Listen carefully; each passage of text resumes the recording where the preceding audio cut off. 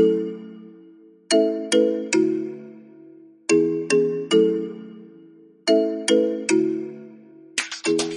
you have your Bible, we're going to be looking today in Matthew chapter 5, and we're going to look in verse number 38. And I'll tell you this in just a little. I'll tell you now.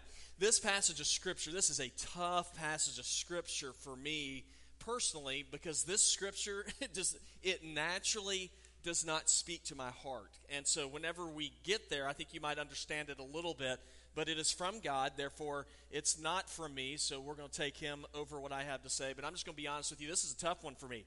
And I want to start off by telling this story. I've told this story before, but I really like this story because I think it's great. So I'm going to share it with you again, and if you have heard it before, act like you haven't. It's an old story. It's about a guy. It's a truck driver pulled in to a truck stop, and he goes in to get a hamburger.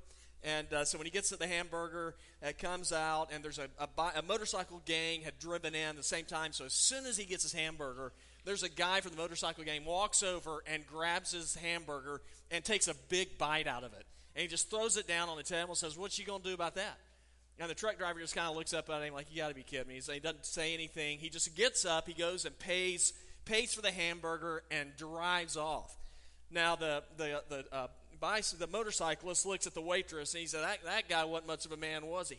And she looks at him and she's looking out the window and she goes, "I don't know if he was much of a man or not." She goes, "I can tell you one thing, he's not much of a driver." Said his 18-wheeler just ran over 6 motorcycles. Now, I love that story, and I like that story so much because I'm like, that is a guy that got exactly what he deserved. I love it when people get to mete out a little justice. But here's the problem. Today in the passage of Scripture that we're going to be looking at, it actually does not promote that type of a lifestyle. And so today we're beginning a new series of messages, and it's called Unshakable, the Call to be Different. And one thing that God has done, one thing that Jesus does and what he teaches is he calls his followers, he calls believers in Christ to live their lives differently than everybody else. And if we really do that, then that's going to impact the way that we live. It's going to impact the way that we talk. It's going to impact the way that we spend our time, the way that we spend our money, all these different things. And so we're going to see today in our Scripture that Jesus has called us to be different. Now you might say, well, why are we supposed to be different? Well, whenever Jesus touches your life, he makes you different. I mean, 2 Corinthians 5:17, it says, "Therefore, if any man be in Christ, he is a new creation." It says, "The old is gone, behold, the new has come." And one of the ways that we're going to look at today on how we are to be different is that we have been called, and this is kind of a tough one here, but we have been called to be the bigger person. Have y'all ever heard that before? And if you have a mother like mine, you would hear that often. You need to be the bigger person. And I was like, well, I like being a small person. But this is the calling that we have from God. We are called to be the bigger person. And today in our Scripture, that's exactly what we're going to see Jesus teaching. He's talking to his followers, and he will teach them that it's important that as followers of him, that we are the bigger person. And if you do that, it's going to make you different than everybody else.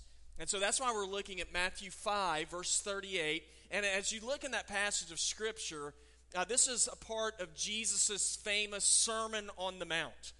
The most famous sermon that has ever been preached. It's been called the Constitution of Christianity.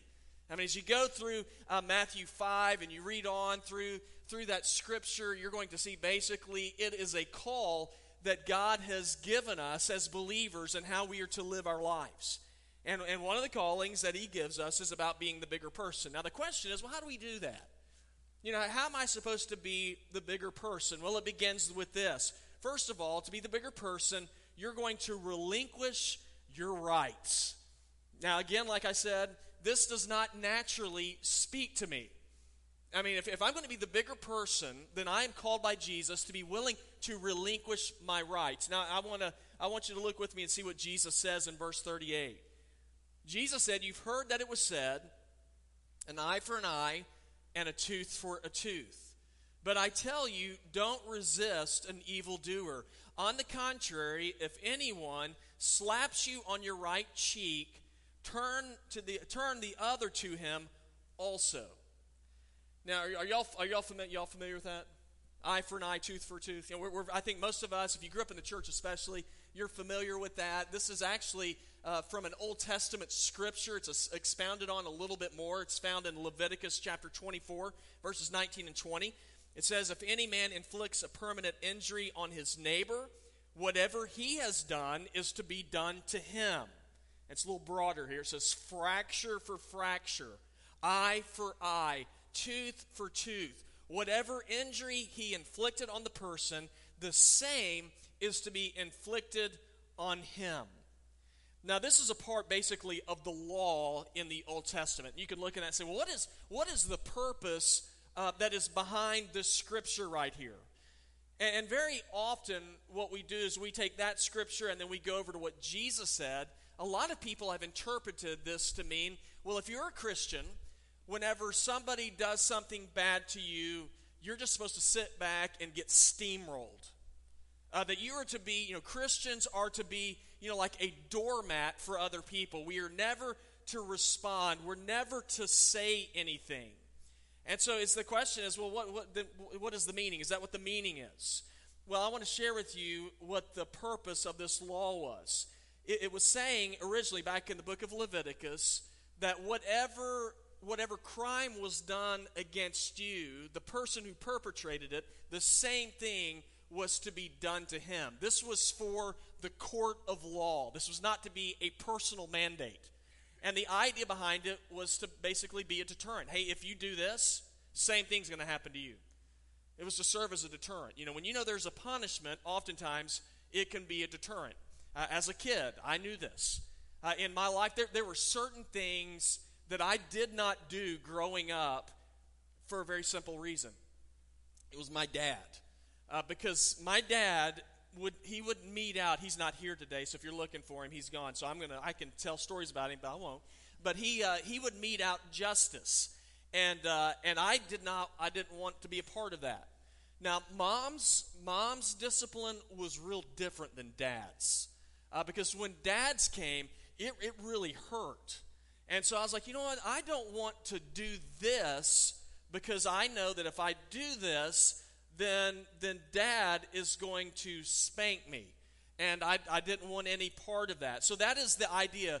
Punishment can serve as a deterrent.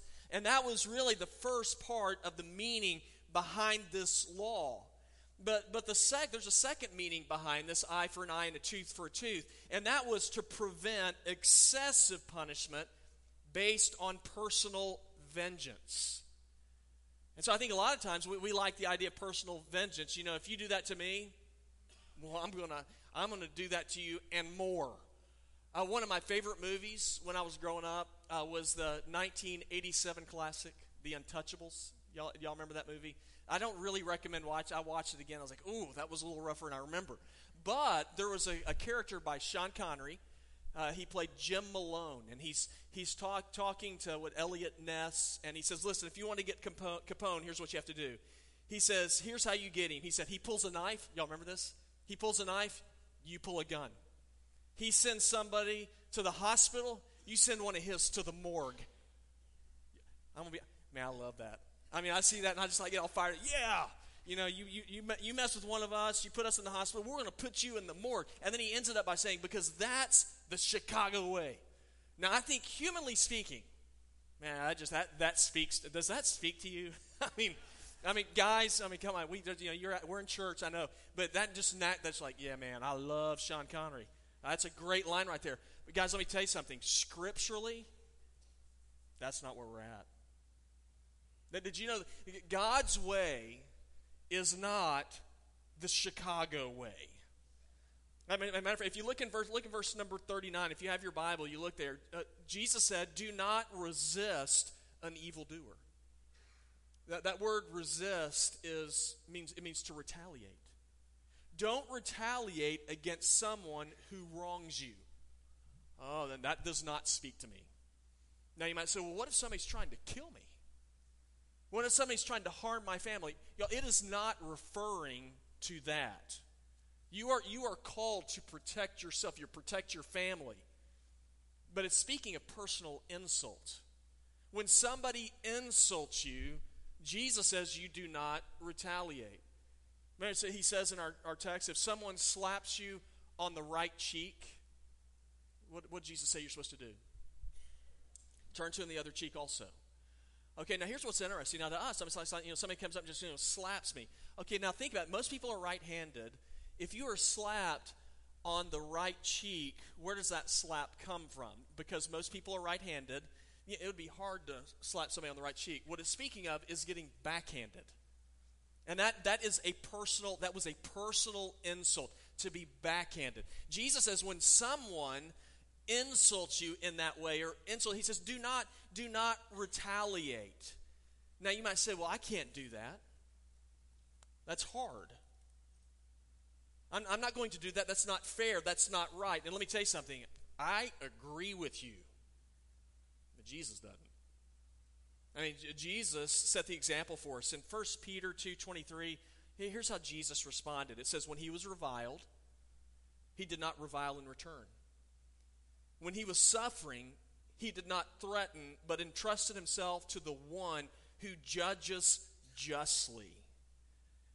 You know, we surrender. When you follow Jesus, you surrender what you perceive to be your rights. You surrender yourself to God. And you entrust your life to him. You might say, well, why would I do that? Because when you follow Jesus, he owns you. You belong to him. 1 Corinthians 6:19 and 20 says, don't you know that your body is a sanctuary of the Holy Spirit who is in you, whom you have from God? You are not your own. You were bought at a price. Therefore, glorify God in your body. So I look at our scripture today. If I'm going to be the bigger person, as Jesus calls me to be, he says, you're going to relinquish your rights. But the second thing I see is if I'm going to be the bigger person, I'm also going to give more than is expected from me. Now look with me in verse number 40. It says, as for the one who wants to sue you and take away your shirt, let him have your coat as well. Well, what is that all about? If someone wants to sue me, I'm supposed to, I give them my clothes, but also give them my coat as well. Now, Proverbs, here we'll try to explain it like this. Proverbs 15:1 tells us, a gentle answer turns away anger, but a harsh word stirs up wrath. Okay, I love Proverbs. Proverbs is very practical. I read Proverbs 51. That is absolutely true. Totally makes sense to me whenever I look at that scripture. Most of you already know this. You know this by experience. I know if a situation is tense, one of the worst things that I can do is to respond to it. If you're driving down the road and you have that person who comes up next to you and then they just sort of cut you off, and then you decide that you're going to respond by tailgating, does that lower the temperature? No, that is not a good move. If you want to lower the temperature, what do? You ram him in the back, right? No, what do y'all, come on y'all, wake up. What do? You let it go. You just back off. Now, if you back off, then it's not going to flare up. And then that is what Jesus is talking about here. Now, here's the deal with the clothes. If you look in verse number 40 again, it says, if somebody sues you and wants to take away your shirt, what's that all about? Well, if a person didn't have money and they sue, oftentimes they would sue for your clothes. And so you'd have to give your clothes. And then Jesus says, hey, don't just give him your shirt, give him your coat as well. Okay, why would I give him my coat? Well, the court of law would never call you, in this day, would never call you to give away your coat. Because your coat generally was made out of wool, and it was used at night because it gets cooler at night. It was to be used as a blanket to keep you warm. So, and if you took away a person's coat and you kept it away from them, then it could do serious, physical damage to a person. As a matter of fact, there was a law against doing this. In Exodus 22:26, it says, if you ever take your neighbor's cloak as collateral, return it to him before sunset. And so Jesus is saying, well, what you're doing here, he says, you're actually going the extra mile. They want your shirt. He says, go ahead and give them your coat as well, even if you're innocent. Because if you do that, then what you are doing is you are showing that person that you want your relationship to be right with them, even though you are innocent, and that is going to be an eye-catching moment when they're going to be wondering, why would they do something like that? Because that's what Jesus has done for us. You see, whenever we live in this way, when we give more than is expected, we're acting like Jesus. I think that's what Jesus did. Now, there's a pastor, and his family was invited to go to Disney World with a member of his congregation. And I'm not making a pitch for this. I'm just telling you a story. And so the guy in the church said, hey, listen, I want to take you and your family to Disney World with us. He said, but here's the deal. If you go with us, we're paying for everything. He said, the way we're getting down there, he said, we're going to pay for your trip. When you get there, we're paying for the hotels. We're paying for all your food. We're paying for the tickets. He said, but here's the deal. If you try to pay for one thing, you're going to pay for it all. He said, so if you come with me, he said, you are completely coming with me. Now, that is Jesus. Jesus says, if you're going to come with me, I'm paying for everything. I'm going to pay for everything.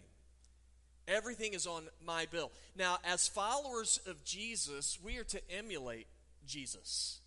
And so whenever we give more than is expected of us, it is something that is eye-catching for people, and it's something they don't understand. You know, one of my favorite things about how Village Church has operated through the years is our ministry and our desire is to be a people of service. And we've never looked at our community as being, what can the community do for us? We have always said, how is it that we as a group of believers, how can we serve the community in which we live? And one of my favorite things is whenever we do things, we always do things, we do things for, I say for free. I mean, y'all are paying for those things, but we do it for the community. And people always come up to me and they'll ask, hey, do we pay anything for this? And I usually tell them, yes, you just make it out to cash. And I'm kidding. And so my favorite part is to be able to tell people, say, no, this Village Church is doing this because it's a simple way for us to show you how Jesus loves you. It is so easy for Christians to miss out on this kind of an opportunity when we're trying to hang on to things that we think are rightfully ours. But we belong to Jesus. And whenever we act like Jesus, it gets people's attention. It means that we're different. And I see that Jesus has called us to be different. And if we're going to be the bigger person, he says you relinquish your rights. He says you give more than expected. And the final step to take to be the bigger person is this: be willing to be inconvenienced. I'm all about convenience. And then Jesus says be willing to be inconvenienced. I struggle with this. Look at verse 41. And if anyone forces you to go 1 mile, go with him 2. Give to the one who asks you, and don't turn away from the one who wants to borrow from you. And I know that this is an easy answer to the question. Y'all know the phrase, go the extra mile? Y'all know that one? This is where it came from. Okay, so what's this talking about? You have to remember, now at this time, the world power was the Roman Empire. And the Roman Empire, they dominated the ancient world. So they'd go into all these different territories. And one thing that they did is that the Romans were famous for was they built roads. As a matter of fact, throughout the Roman Empire, there were 50,000 miles of roads. Now, they built these roads so that they could transport their troops quickly to all of their empire. And all those roads, guess where they led back to? Rome. All roads lead to Rome. So that's where this comes from as well. So all these roads, so as the soldiers were traveling, if they were carrying a pack, if they saw somebody who lived in one of these areas, they could tell that person, by law, they said, you take my pack and carry it 1 mile for me. Now that's not going to win. I mean, if you're a person that lives let's say you're living in Judea during this day, and you're on your way to work, and a Roman soldier comes up to you and gives you a pack, by law, you have to carry that pack for them. Now, is that an inconvenience? Absolutely. I mean, that's not how you win friends. I don't want to do that. I got things to do myself, and you're going to make me carry your pack 1 mile? And then Jesus comes up with this teaching. Don't just carry it 1 mile, carry it 2. Now, do you think that would be would that be real popular with you? What in the world? What is Jesus doing here? I'm carrying it a mile. Why would I want to go another mile? Well, for one thing, it would have been to show that Roman soldier that his power over you was not unlimited. You were fulfilling the law, but Jesus calls us now to live in grace. And grace is going beyond the law. Grace is going the extra mile. And whenever you go the extra, can you imagine being that Roman soldier, carrying your pack, you finally get to that mile marker? Hey, man, let's go ahead and do another mile. How do you think that Roman soldier is going to respond? He's going to think, what in the world? You think he's going to think, well, this is different? Absolutely, he's going to think it's different, and he's going to be wondering why that person would be willing to go the extra mile. Christians, we are to be people who are willing to go the extra mile because it gets people's attention. And we're able to share with them, we're going the extra mile with you because Jesus went the extra mile for me. A second mile person is the kind of person that whenever maybe their spouse tells them, hey, I'd like for you to vacuum our bedroom. Second mile Christian, this is a small example. Second mile Christian, he's going to vacuum the whole house. A second mile Christian, whenever he's at work and he has somebody who gives him a hard time, he's going to express kindness to that person.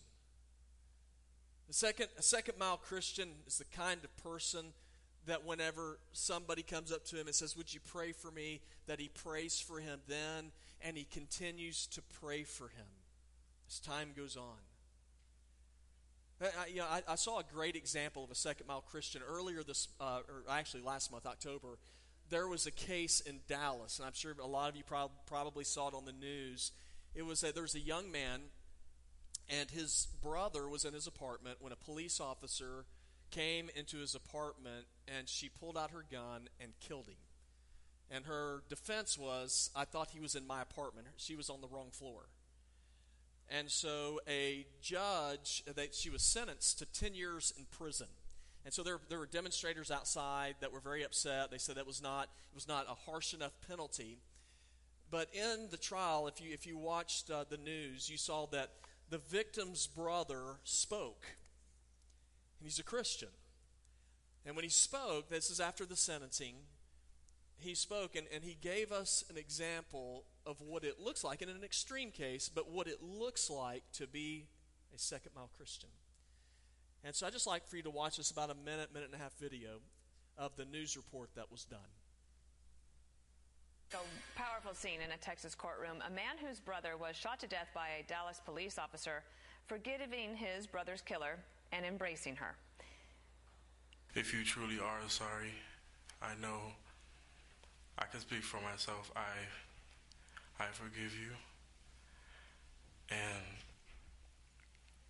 I know if you go to God and ask him, he will forgive you.